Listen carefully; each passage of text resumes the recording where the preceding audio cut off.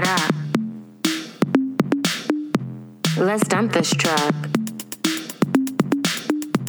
Back it up, back it up. Let's dump this truck. 7 a.m. Hello and welcome to Bad Romance. I'm Jordan Searles. And I'm Bronwyn Isaac. And this week we are finally doing the classic 2003 teen film What a Girl Wants, directed by Denny Gordon and written by Jenny Bix and Elizabeth Chandler, based on The Reluctant Debutantes, which is a play written in 1955. Which does explain a lot. And because this movie is so layered and really carries so much pathos and meaning, we needed to bring on an esteemed guest to help us really unpack all of this. So today we have the writer, comedian, you may know her from Reductress or The Onion, Taylor Guerin. Thank you for joining us. Thank you so much for having me. I'm thrilled to be here. This is a movie that I think a lot of people remember this one, or at least remember that they saw this one. Yeah, and also Denny Gordon is a returning director on this podcast because she also directed New York Minute. Yes, which is absolutely in my Hall of Fame. New York Minute really it really ties up the Mary-Kate and Ashley era. Yeah. For better or for worse. I would say for worse, but yeah. Yeah. She also directed Joe Dirt. So what? She directed Joe Dirt, and she directed a Chinese film. That's like her last film credit. She mostly does TV now, but in 2013 she did this Chinese film, and I was just looking at it. What is it? It's called My Lucky Star, which is another rom-com about a woman who gets caught up in an international diamond heist. So, wow. I mean, she contains multitudes. As demonstrated does. by her IMDb. So this stars Amanda Bynes, Colin Firth, Kelly Preston, Jonathan Pryce, and a bunch of other British people. The main dude is played by Oliver James, and I remember having a big crush on him when I first watched it. He plays Ian, and I'm trying to think if there was any other important people. Nope, that's it. There's like Eileen Atkins and other British people. Yeah, it's a lot of British people, and I'm sure. Well, Peter Hugo is Prince Charles. I'm sure there would be a British listener who would have maybe an emotional connection with some of these actors that we haven't formed. But the main ones are Amanda Bynes, Colin Firth, Kelly Preston, the very sexy Oliver James, retroactively sexy at least, and Eileen Atkins. And this is a fairy tale story of sorts, but it's also an Amanda Bynes hijinks film. Yeah, it sure is. I mean, this is one of like the many films where for a while Amanda Bynes was just like the cool girl. But it's not even the same kind of cool girl thing where like she thinks that she's better than other people. It's like kind of like a weird, like, oh, I'm cool. I had no idea, even though everyone treats her like she's cool. Like, if that makes any sense. Yeah, I think it's interesting because like Amanda Bynes obviously came up as a comedian with her sketch show and everything, but she was also like, very pretty and part of this it girl era with like teen actresses who would be put in a lot of things and they'd have this it girl status, but then of course the media would eat them up. And so she was like in a weird space. I feel like Lindsay Lohan is like in the same basic category, but she was more overtly cool girl, whereas Amanda Bynes was like funny cool girl. Yeah. And I can't even remember, was she involved in I can't remember how many people dated Aaron Carter and fought over Aaron Carter. Like, was it Hilary Duff, Lindsay Lohan, and Amanda Bynes? Did they all date Aaron Carter, or do I just assume that they did? I mean, I don't know. I'm gonna look this up right now. We need answers. I remember the Aaron Carter feud, but I don't remember who was involved.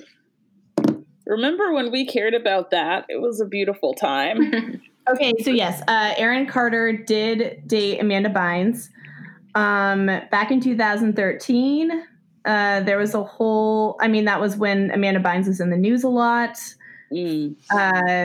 when she wasn't doing well. But then also there was an interview with Aaron Carter where he said he considers her his first love. And he says, I was with Amanda Bynes for 9 months. It was a serious relationship that took place when he was 11 years old. And he says, we didn't do anything physical, but I feel like he also dated Hilary Duff. And maybe Lindsay Lohan was just over there dating that creep Wilmer Valderrama. I'm gonna look up all the Aaron Carter stuff. Taylor, do you remember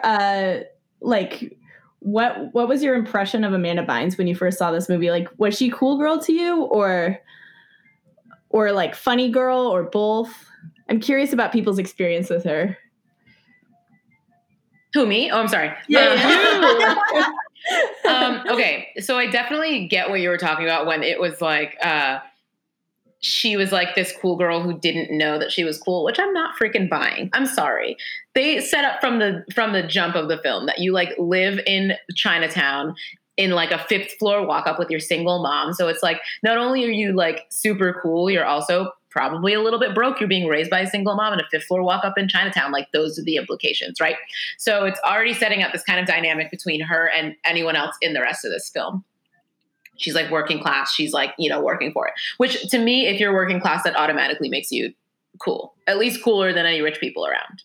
Do you know what I mean? Like, inherently. And her mom is in a wedding band. That's like her profession. And like has traveled all over the world and is kind of like this hippie. And they're somehow like a white mother and daughter who are friends with every person who lives in Chinatown around them. Like I remember them being friends with the Chinese food place downstairs, with the laundromat. I'm like, okay, is this realistic? Probably not. But also, I'm thrilled for them.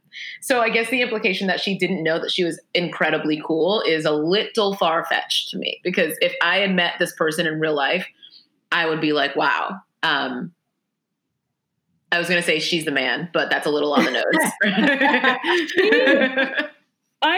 I was constantly transfixed, like, as a child, and still, like, the way jeans fit Amanda Bynes. Like, it's so upsetting to see jeans fit that well, because it's like, well, then why even try wearing jeans? There's just no point. That's where I'm at. I'm like, skirts all day. I'm not doing this shit anymore, especially after watching this film. She wore like when the low-rise jeans were really in. I feel like Amanda Bynes was one of the 5 people who could pull that off, actually. And it just ruined a lot of our lives for a few years. For sure. I was not old enough to be, or I was not un-Catholic yet enough to be like intimidated by the fashion, because when this came out in 2003 and I was like not even a teenager yet, but I was like, whoa, when I get a few years older and I am a white teenager, I'm going to be just as cool as Amanda Bynes, and I can't wait. I'm going to wear low-rise jeans. I'm going to wear shirts that are not even cropped, but they like look crops because my jeans are so low. Oh, yes. You know what I mean? Like, they're just regular shirts, but the jeans are like so far down your body that it's like, is this a crop top? Not really. I'm going to wear some like eclectic jewelry. I'm going to like convince my mom to become a wedding singer. Like, this was aspirational to me. But only insofar as like the other teen girl rom-coms of the early 2000s featuring entirely white casts were aspirational to me. I was like, maybe I'll be white. Could be fun. It's like a Freaky Friday, like, kind of school of movie. Exactly. Where it's like, I'm going to have one blonde streak. It doesn't matter. Yeah, it doesn't matter what else is going on. Like, I will have one blonde streak and my pants will barely cover my vagina and everything will be great. And that's fine because I don't have pubes yet because I'm 11 years old. Like, it's okay. Exactly. even the poster of What a Girl Wants, it's like Amanda Bynes between these two like stuffy British guards, and she's got her low-rise jeans, and she's wearing like a t-shirt with an American flag on it, and she's giving the peace sign. Throwing up the peace sign, and she's like, I'm so chill right now. Can you believe how chill I am?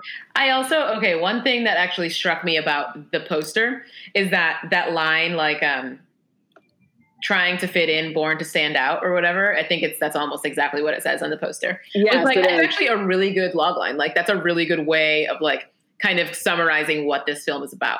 And then I watched the film and I was like, oh my God, they made that poor kid actually say that line in that film. Like, I don't know, when they're in the canoe or what, it's like they're on some kind of, he's like in the lake, they're like on the lake. She's on the lake with that musician dude that she met at the hostel when they like first pull up. And he's like, I don't know why you keep trying to fit in. You were born to stand out. And they start making out. And I was like, my first kiss is going to be so profound. Like, he's going to say something exactly right, that a writer got paid a lot of money to write. And then we're going to make out in a boat. And I can't wait. Everyone is so obsessed with her. Like, from like, just like her existence is just so, it's transfixing. Like there's that stuffy British boy who gets like obsessed with her in a very like sexual way. Like he wants to like devour her. Yeah, it's weird. His name is Armistead. And it was one of the few like notes that I was like, I had to return to this, just like that this teenager is named Armistead. And he just like, he just looks like a possessed, like a preteen Ken doll. And his classism, like, I mean, in some ways I liked that it was overt because like sometimes these movies just kind of ignore class. But he literally was so classist in such cartoonish ways. He was like, how would you, he calls Ian, the guy who, you know, the cute guy who has like 8 jobs, he calls him a peasant and a commoner several times. Well, because he works, bro. Yeah. Like, you can't work. You can't be like a real human being. Certainly not in Britain. Are you kidding me? I actually do appreciate this movie for that, is that it's like, it's not just a rom-com. It's also tackling some kind of tricky things. And I feel like in a way that other rom-coms didn't, or I feel like lots of other ones are like, oh, will she or won't she? Like, will they end up together or won't they? And this one is like, will they end up together? There are a lot of class and like, you know, socio-political factors that may keep them apart. Will they overcome them? Will she realize that she doesn't have to like fit in with these like incredibly rich people to be a person of value, and she can like live her life and do what she wants, and that's valuable. And I think that's important to teach the children. Yeah. And it's like exactly kind of this mirror of her parents, because, you know, her parents met and they like had this fling, and then because, you know, Colin Firth is from money, his family didn't approve of her mom, of Amanda Bynes' mom. So then they split up because they couldn't overcome that, partly because Kelly Preston was like, I'm not going to wait around for you to get a backbone, and partly because Colin Firth didn't have a backbone. So then Amanda Bynes kind of becomes Colin Firth when she goes abroad, and that's then she's true. Like, she's presented with, do I want to like take this, you know, inheritance, this legacy from my dad, but then like turn down my roots, turn down this guy I'm into. And she actually makes the right decision. She sure does. Because she was trying to fit in, but frankly, she was born to stand out. Born to stand. You know, I was thinking that, like, What a Girl Wants, because, like, essentially the plot is she finds out that her dad is, like, this, like, British kind of, like, royalty kind of guy. But he's, like, trying to be a person of the people, because he's like, no, I would like to be elected. I want the people to like me. And everybody's just like, wow, what are you talking about? Just take power like the rest of us. Don't be difficult. I will say, actually, the moment where he kind of pivots, like Colin Firth sticks up for Amanda Bynes a couple of times during the film, which was beautiful. Of course, he is like, it's not the whole time, and he definitely leaves her in some pretty key moments. But at the moment towards the end where he finds out that his advisor, who is also his new fiance's brother, and they don't reveal that until like pretty far into the film, which is a little wild to me, but finds out that he actually knew that Amanda Bynes' mom was pregnant and like sent her back to the States. And when Colin Firth finds out that like his advisor knew that he had this daughter the whole time, he like punches him in the face. And I watched that and I was like, this couldn't have gone better. This couldn't have gone better. He deserved that. Like, honestly kind of hot to me. Oh, super hot. I was like, okay. And like also the scene when Colin Firth is trying on his old clothes, which is like very peak Disney Channel original movie energy when there's the montage of Amanda Bynes and Colin Firth trying on clothes, and she's trying to like bring out who he was when he met her mom. And then he goes home and he's like trying on these like pleather pants. And his fiance walks in. She's like, I don't know who you are anymore, which is such a funny reaction to someone putting irritating. on. But it sums up so much. But watching Colin Firth struggle to dance and check himself out in the mirror while wearing pleather pants was absolutely a highlight for me. Oh, for sure. One thing I think that, oh, sorry, go ahead. Oh, no, that's all. One thing I wanted to point out that the advisor is the dad, not the brother. That's his dad. Oh, that's her dad. Yeah, that's her dad. That makes it even more problematic for me, TBH. Also, okay, kind of a plot hole, which I guess makes sense with the fact that this is, that his advisor is her dad, is that why would it be better for this royal family that this person had a daughter with someone that he loved and married, then this person married a woman who was divorced and already had a grown daughter? Not that that's an issue, obviously, but it seems like in a royal family, like marrying in someone who is like not a part of the royal family would be more controversial than being married to someone and having a baby with them and then having that baby be technically royal, as we find out when she comes back and like is accepted immediately. It's strange, you know? I mean, like, I don't watch The Crown, but I am Jamaican, so I have read like some stuff about it. And like, basically, like, it was like Charles wanted to be with Camilla, but Camilla was like older and like fucked other dudes. And I think that Camilla was divorced or like is divorced at some point, but he had to like marry Diana because she was like young. It was like implied that it was like she hasn't been with anyone, so she's pure. And like that's the whole like royal family thing. So yeah, it is weird that like they didn't just like make him marry some like 20-year-old right? or something. Like, why would he be marrying someone who already has like a daughter from a previous relationship? Again, I want to make it clear that that is not a problem. It just doesn't make sense in the context of like the royal family. Yeah, it doesn't. The logic of the movie is that the logic of the movie is that of course Kelly Preston and Colin Firth couldn't be together because, you know, she's pregnant and she's not from upper British class, like the upper class in Britain. Yeah. But then it's like, he's marrying a woman with almost an adult daughter. Yeah. I mean, she's grown. She's like 17. Yeah. So I completely agree. It's a weird disconnect in logic for one to be an issue and the other not to. And it's also interesting with Kelly Preston because I can't really tell if she actually wants to be with Colin Firth. The chemistry there is hard to sell for me. It feels like she never really wanted to be with him. She had fun, and then once she got to know his whole deal, she's like, I don't want to deal with this. I'm out. I also, I don't know. Kelly Preston and Colin Firth is not, maybe it's just because I see him so much as like in the Bridget Jones movies, but like, yeah, I feel like that vibe wouldn't work. I feel like she'd get really irritated with him like pretty quickly. I just think if you walk into your fiance's room and he's dancing and trying on pleather pants and you are judging him immediately for that, like rethink your engagement.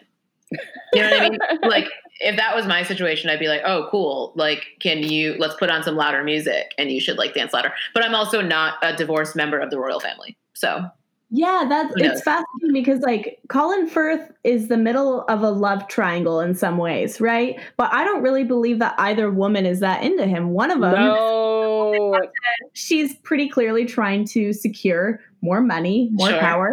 And then the other one had a moment with him that I think was genuine, but she seems, I mean, Kelly Preston's character seems more Polly to me. Like she's just like, I'm doing She absolutely me, is. right? And she's playing her music at weddings. I would never met a wedding singer who was not also polyamorous. Like, let's be realistic. Yes, absolutely. If you sing at weddings, you also have a primary partner, you know?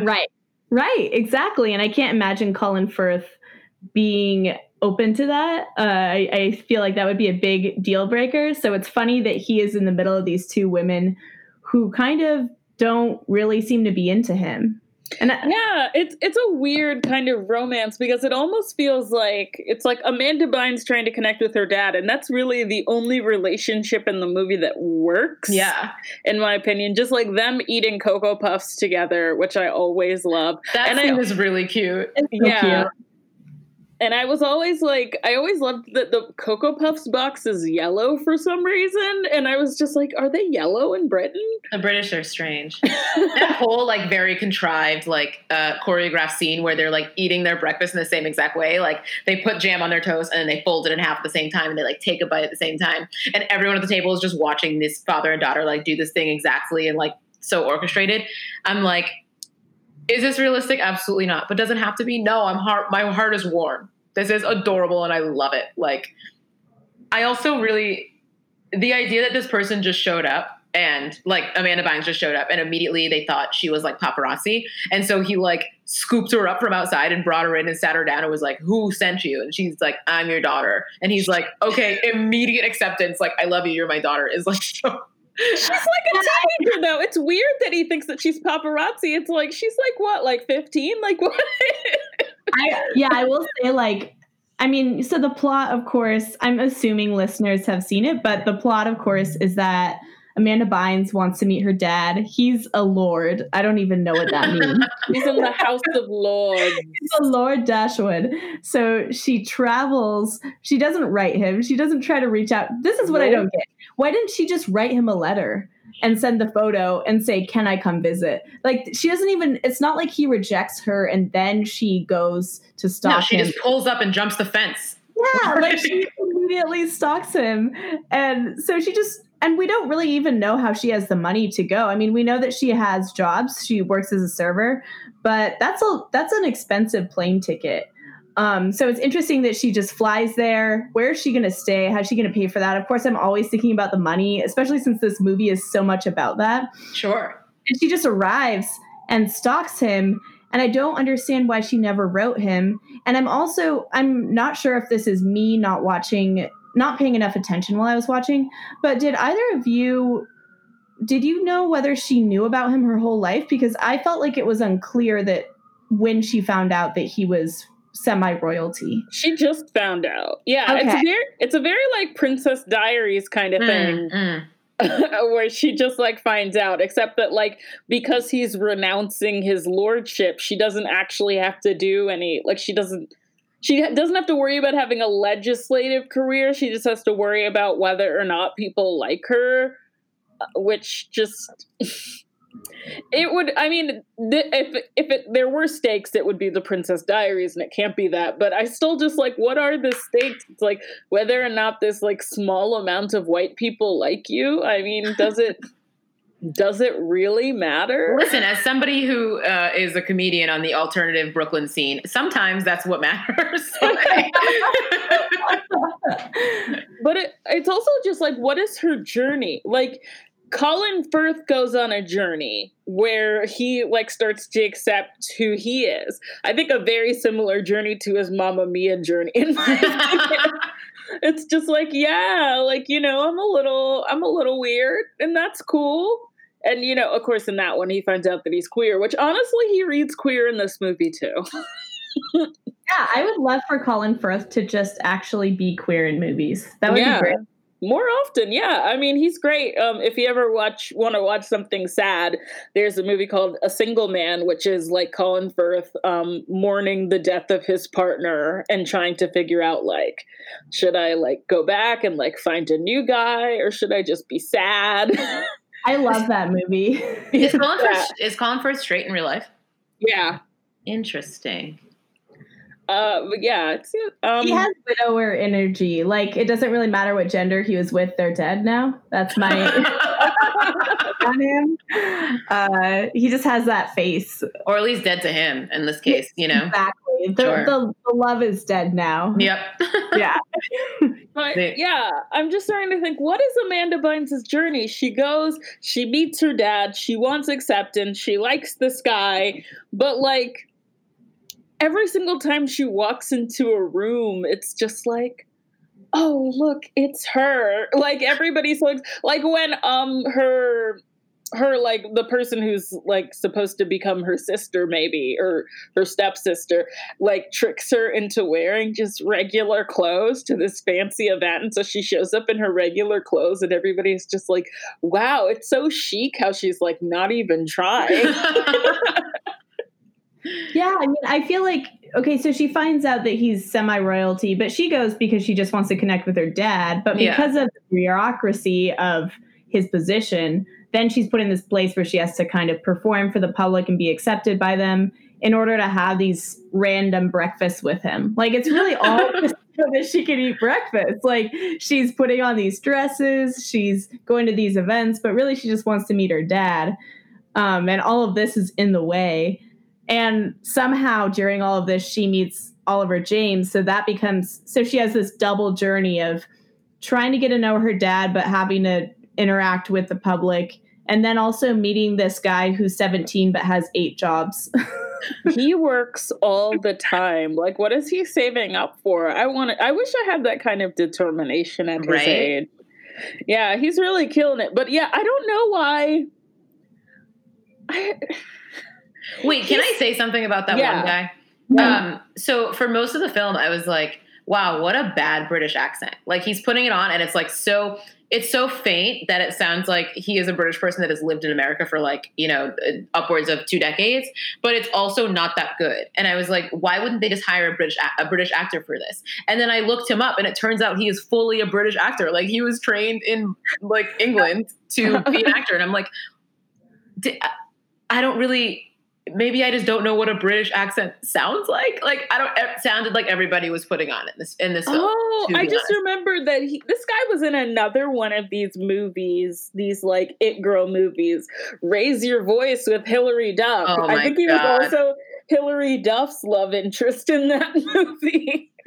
So much overlap. And also, I was thinking, because also when I watch this movie, I think about the Lizzie McGuire movie too.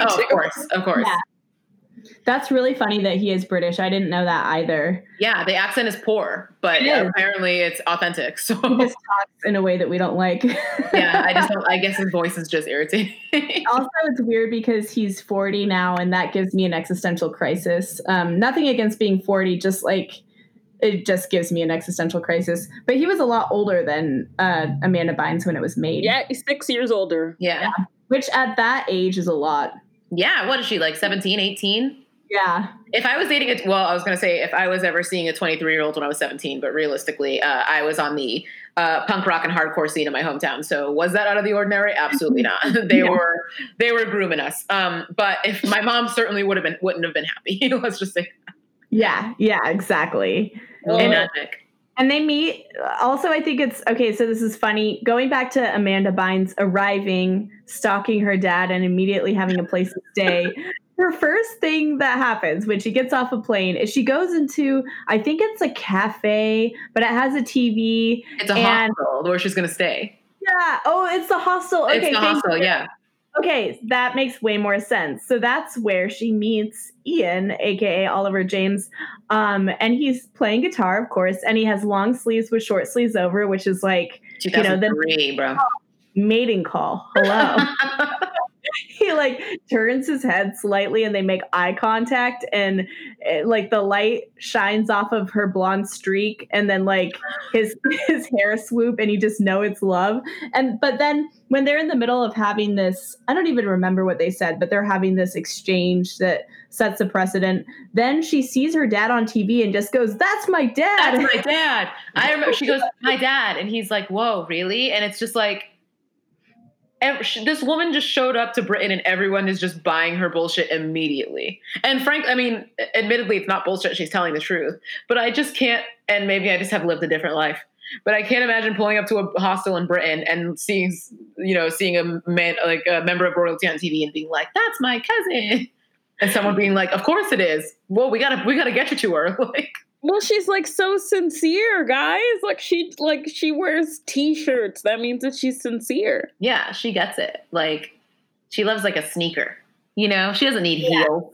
Exactly. Except in that moment where she, like, at her coming out ball, where she like walks down that very quintessential like turn like a coming of age scene where it's like the two grand staircases that meet in the middle, and she like walks down from one side and like poses at the top, and she's just reborn. She has a tiara, her hair looks beautiful. It's like in a coif, and she has this like beautiful gown, and everyone's like, "Oh my God, look at her!" And all the rich girls are like, "Oh, why does she look like that?" And all like the rich girls who she was nice to. Remember those like weird twins who exist for some reason? I love those twins. Oh my God, there's two pairs of twins in this movie, and they dress alike, and it's like they're grown babies. I can't handle it. They look like pageant competitors. They're so the moment where sorry, go ahead. Oh no, it's just funny because like you can tell that like the dad's just like, I don't know what to do with girls. I just like and they're just like so starved for attention and for like a motherly touch, and then Amanda Bynes basically like becomes their mom. She's in just 2 like, days transforms them. Here's how you should dress. Here's how you get boys, and all of her advice is correct. She also like they fully go from having like banana like pageant curls, like 6-year-old pageant girl curls, to having like a chic blonde bob with like a bucket hat over it the next day, and now they're just like the belt, like everyone wants to be around them. That's another reason I think why I don't buy that like Amanda Bynes doesn't think that she's cool or doesn't know that she's cool, because she literally transforms these two very uppity like twin girls from like high society into like cool New Yorkers. So I'm just not buying it. I'm not buying it. She has the cred and she knows it. Like sure she does. has. I mean, and does the cred make sense in this particular situation? No, it doesn't matter if you have New York City street cred when you're trying to join the royal family in Great Britain. Although I will say that times have changed, and if Meghan Markle can do it, any of us can. As long as we're like very light skinned and beautiful. She got her husband to divest from the dynasty. I mean, that's impressive. That's hot. That's a fact.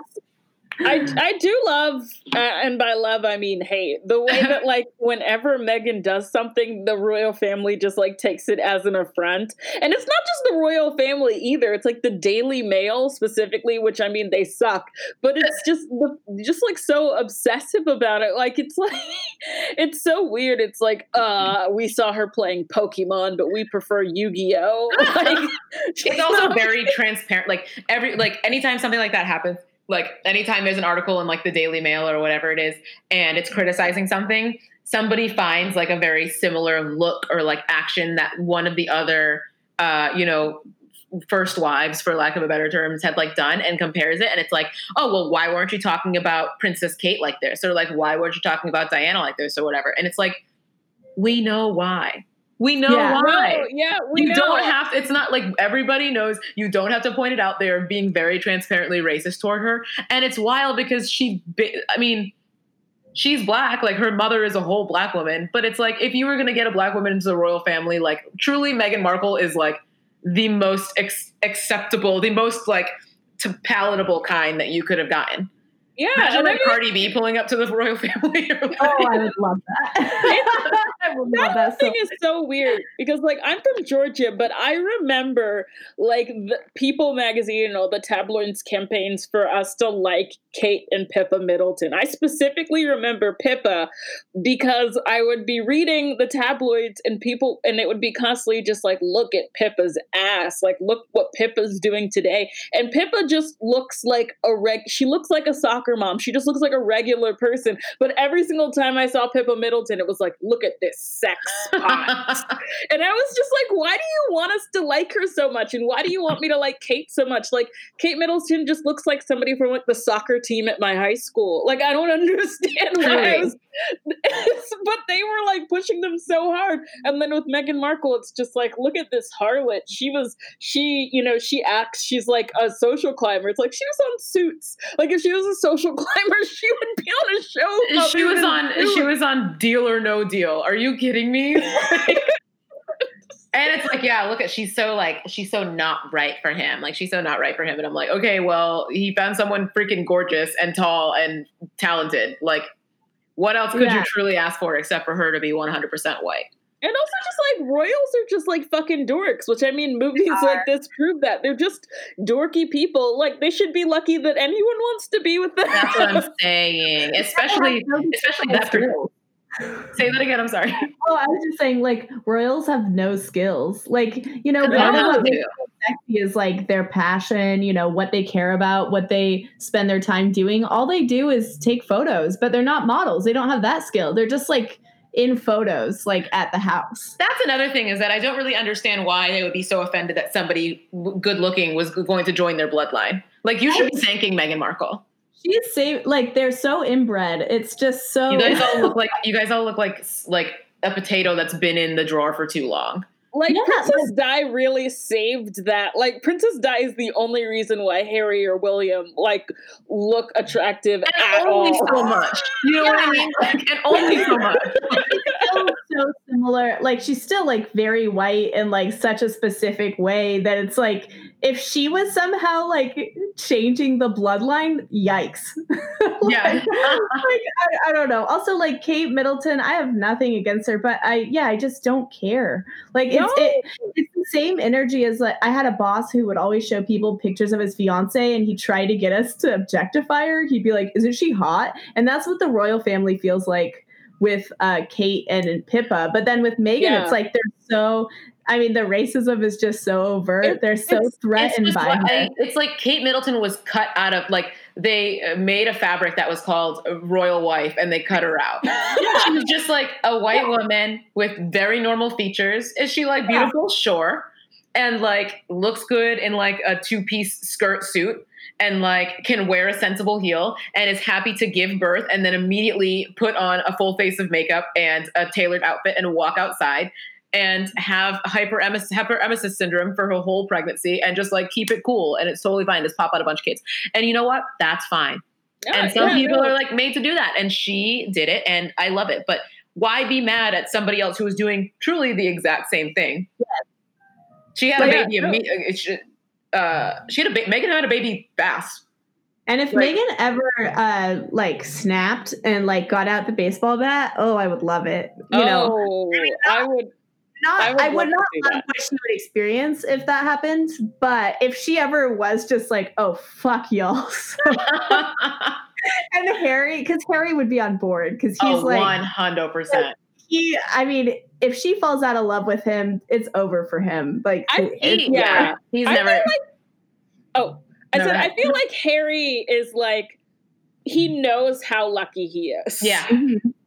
Every look that I see, like when I watched their wedding, like the whole like hours long thing. I watched it because, you know, as I said, I'm Jamaican, and like. And the whole time he was just looking at her just like, I'm so glad that she's here. And I'm also worried that she's going to leave at any second. But here's the thing is, you know, for a fact that he is so in love with her. And that is exactly why he's cool with getting all of the flack that he's getting from all of these people. Because he could have just done what his older brother did and marry someone white and pretty and like royal looking, you know, whose name is Kate Middleton.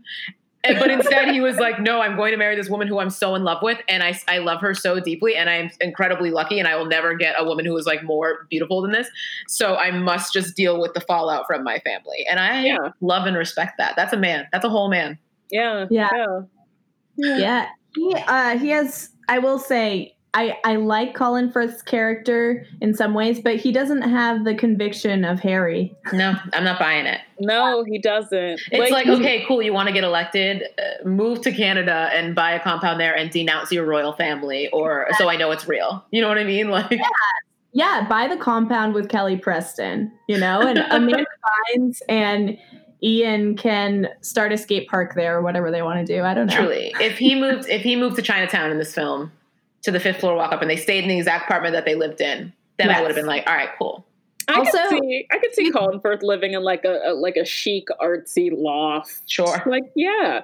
Do you think that Kelly Preston and Amanda Bynes spoke Mandarin or Cantonese? I kept thinking, I always get obsessed with these details that don't matter for the full movie, but I was like, okay, you're in Chinatown and you're friends with everybody. You're probably like because in Chinatown, you can't rent apartments often unless you can speak Mandarin or Cantonese because the listings are like secret.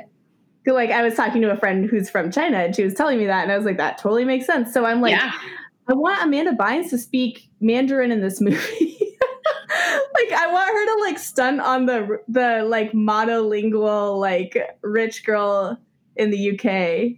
As an American who can't speak anything except kind of English, I don't know. I want English, I'm like, is this English? I don't know what I'm saying. I was like obsessed with that detail as well. I'm going to say, yes, she does. I'm going to hold on to the idea that she definitely does. Yeah, I like to think that because otherwise there's a whole like narrative there. And they're worldly. They got married by a Bedouin chief, which is like, what the hell does that even fucking mean? Oh my God, yeah. I didn't even know how to touch that. Also, the implication, they were like, yeah, we got married by a Bedouin chief, but it technically doesn't count as legal because, like, we don't know what those crazy people in the desert over there are doing. Like, it's like, all right. It was very much like that. Why don't we take it easy? Like the U.S. government doesn't recognize this, so therefore, whatever. It's like that's how we mark our relationships. Oh my God. So, okay, can we talk about Ian? Why is Ian playing? Does anyone else understand why Ian, the love interest who Amanda Bynes meets at a hostel and then keeps running into things because he's working, and then they go on a canoe. They have this canoe scene that feels very Little Mermaid. Just like profound moments in the canoe. Why does he play music at the kind of castle place? Like, I don't understand how he got that gig. I wonder about that too. And I also remember hating that music. I can't. What specifically was it? Because I did not rewatch the movie because I remembered so much of it, but I actually don't remember. I don't remember what kind of music he played, but I remembered that I hated it. So at first, sorry, go ahead. Oh no, I'll let you go. I was gonna say at first it was like the kind of debutante situation, right? It was like all the children were there and like all their parents were there. It was like a fundraiser or something. But first he's playing like very kind of stuffy like ball music, and it's like good music that white people would like to play at like a party, but stuffy ones.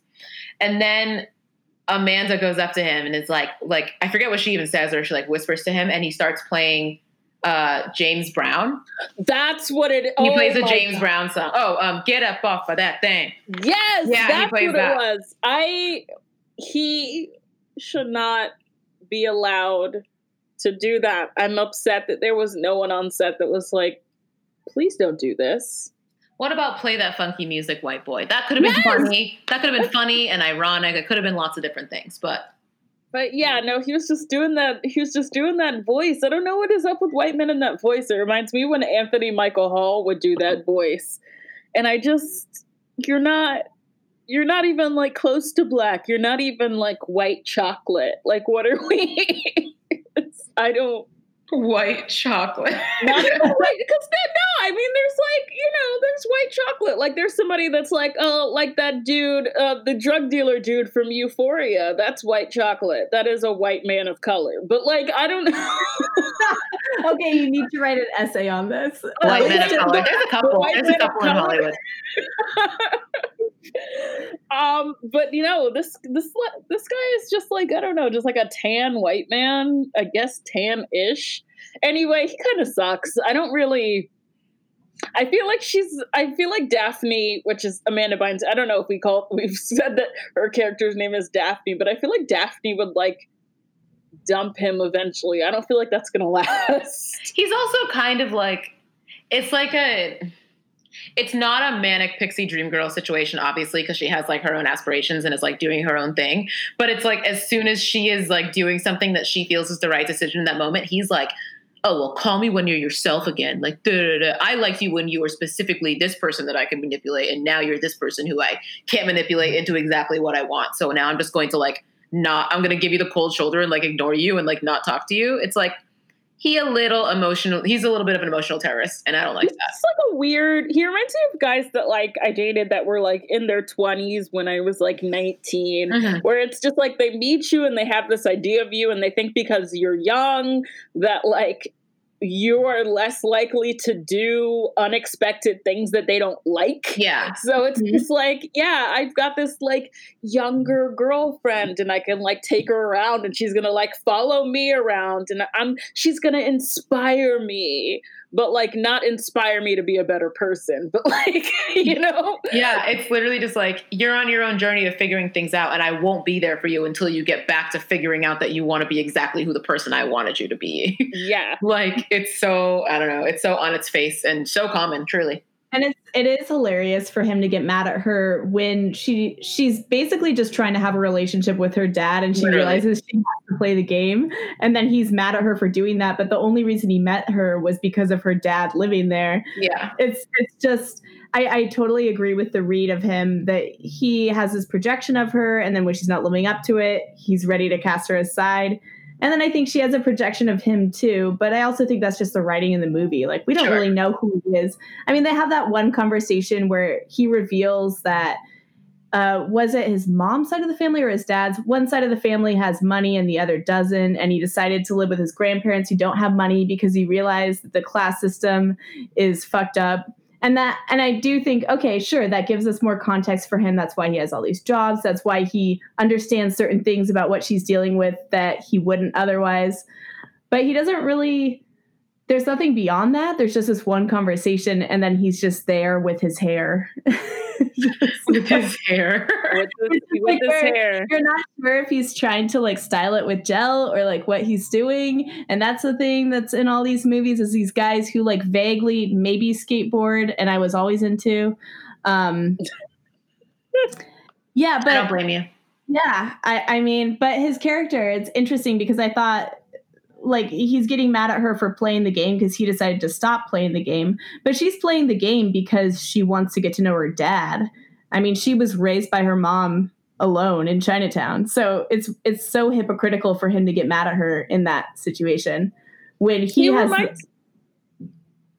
Oh no! What were you gonna say? That's all I have to say. He reminds me of the love interest in the Mary-Kate and Ashley movies, where like his whole thing is just to be a distraction and an annoying one because it's never really about him. Like that is my feminist read of Mary-Kate and Ashley Olsen movies, where the boys really don't matter. They're just the ones that they hang out with when they're like having downtime. And I do love how they ignore the boys when something important is happening, or they use the boys for their plots, and then they're just like, okay, cool, we're gonna go hang out with our parents now, bye.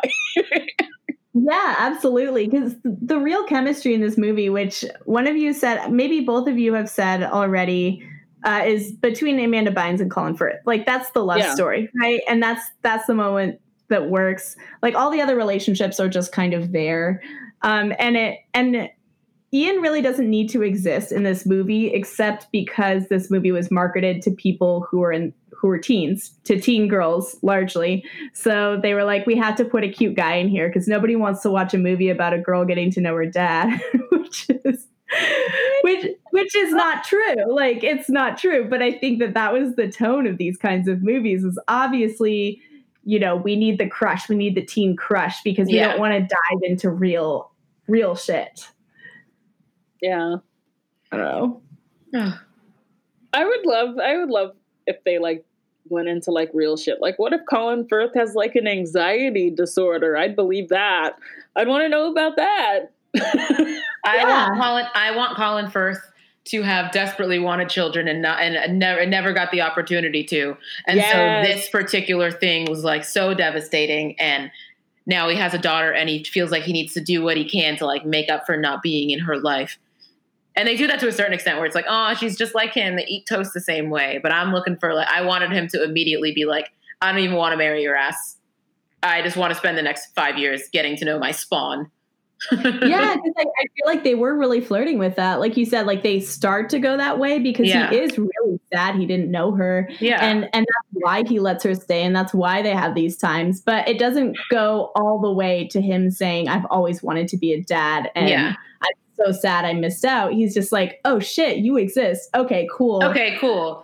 I also don't really like that nothing ever really happens to the fiance and the fiance's daughter, who like lock her in the fucking bedroom during the father-daughter dance. Like nothing really ever comes of that. He's just like, why I oughta, and then he like punches the dad in the face. But it's like, what? Drop her in that moment, just rip the ring off her finger, like give me something, you know? It's so like I feel like because in the end the fiance ends up being with the father of the twins, the weird dude, yeah, who likes the chandelier so much. And it's just, oh yeah, because the chandelier breaks and he has like a fucking he has like a meltdown. Well, like, and it's just like, I guess the ending's supposed to be like, well, she wants to be a social climber so much that she'll just like marry anyone. She'll marry whomever. Which also bolsters the fact that like she had no chemistry with Colin Firth. Yeah. At all. Which is maybe makes that casting make sense because they have no chemistry very clearly. So it's just like maybe that it was on purpose. Yeah, he needs, like, I feel like Colin Firth needs, like, a weird woman to just, like, yell at him. Yep. Absolutely agree. And Kelly Preston, you know, her character is, I don't know if her character is supposed to be weird. She's just supposed to be, quote, free-spirited and, you know, she's confident, she's doing her own thing. But yeah, she's not the right kind of confident and free-spirited for Colin Firth. Like I can't really buy her yelling at him. I just think she'd ignore him. Well, because it's like she's the kind of person that's like, instead of like pushing him to change, she leaves. He would probably need a woman that would be like, no, you need to change this immediately. Yes. This is what we're doing. Yes, absolutely. And like even in like Bridget Jones, even though like, you know, she can be really passive sometimes and she's just like writing in her diary instead of just asking the man a fucking question. But there's like a part in one of the movies, I can't remember if it was the first one or the second one, where she was just like, you can never muster up the strength to fight for me. And like that comes back when he like gets in a fight with Hugh Grant. And it's just like, here he is fighting for you, having the funniest fight ever. They have both fights, the one that's in the first one and Bridget Jones' The Edge of Reason, beautiful fights, just two men that do not know how to fight, just like slapping each other. It is beautiful. Last time I rewatched that scene a few times just to really boost myself. It gave me some serotonin that I needed. I want to say, I mean, this spoiler, but again, I'm sure people can guess how this ends if they haven't seen it. I love that the ending of this movie involves Colin Firth giving a speech about how he can't do his job because he wants to be a dad. Oh my God. Like he's basically like, I cannot be a lord. I cannot hold this political office, run for this political office, and do all of the things involved with it because I want to be a dad.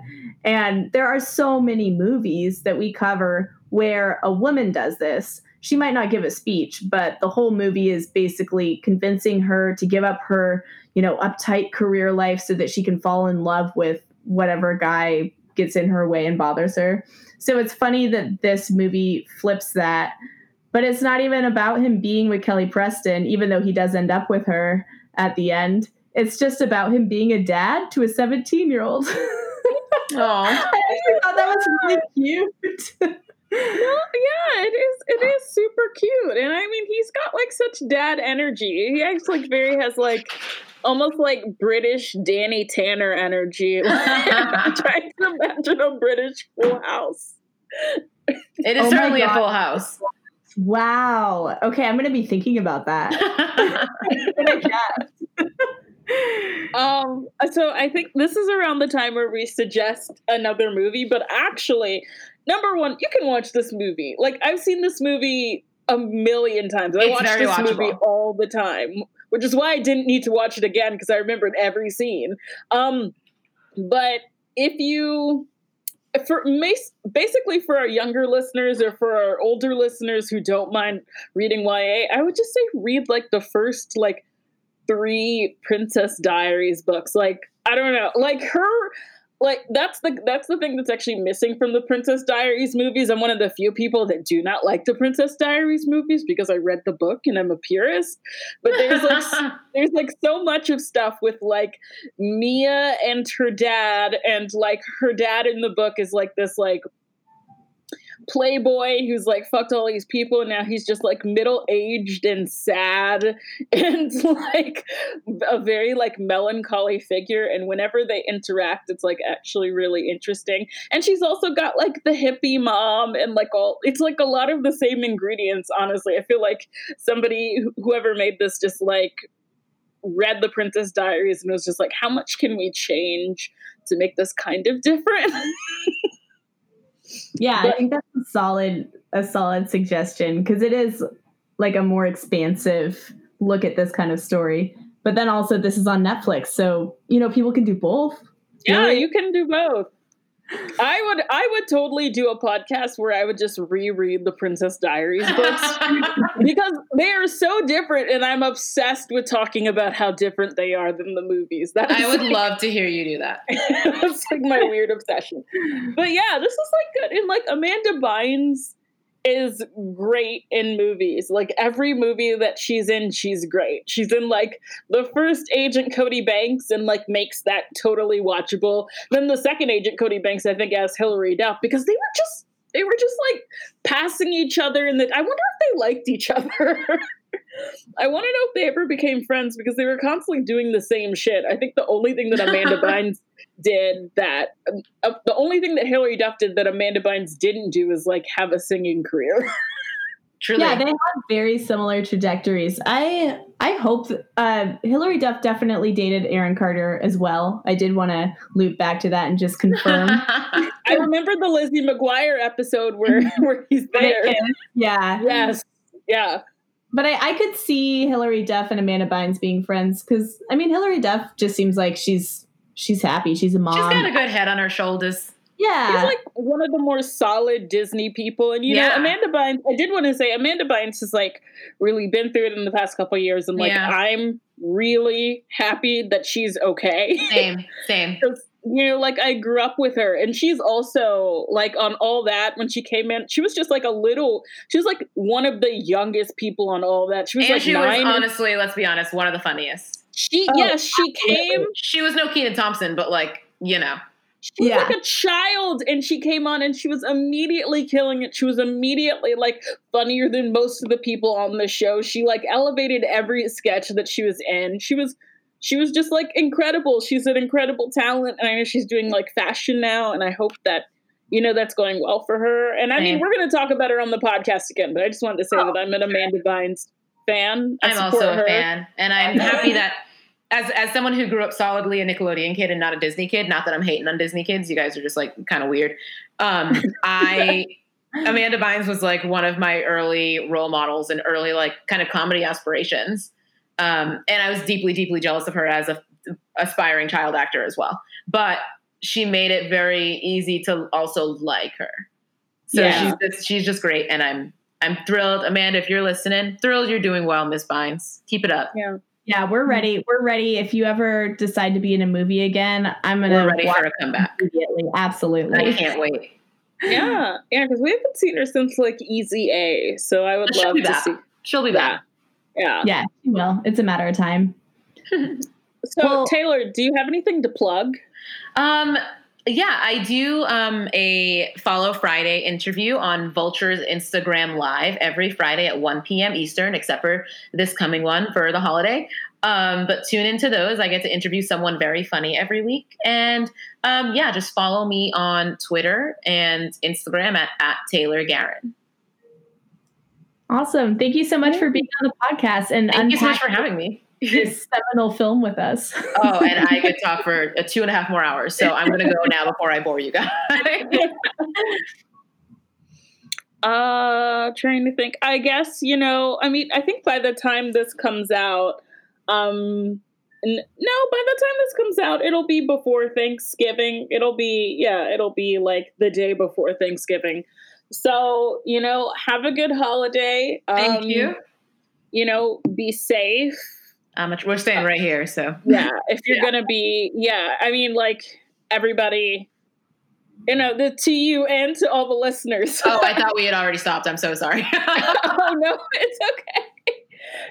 Everybody, be safe. If you're going to be outside, wear a mask. Not going to, like, shame anybody. I am going to be asleep, probably. That's probably what I'll be doing Thanksgiving. And, please give us a 5-star review on iTunes. Give us attention. We like attention. Oh, love it. Love attention. Okay, we're all going to say bye. All 3 of us. I'm making it clear now because we do this every single time where it's like 2 of us say bye and then one person's like, wait, when do we get? And they're like, what is going on?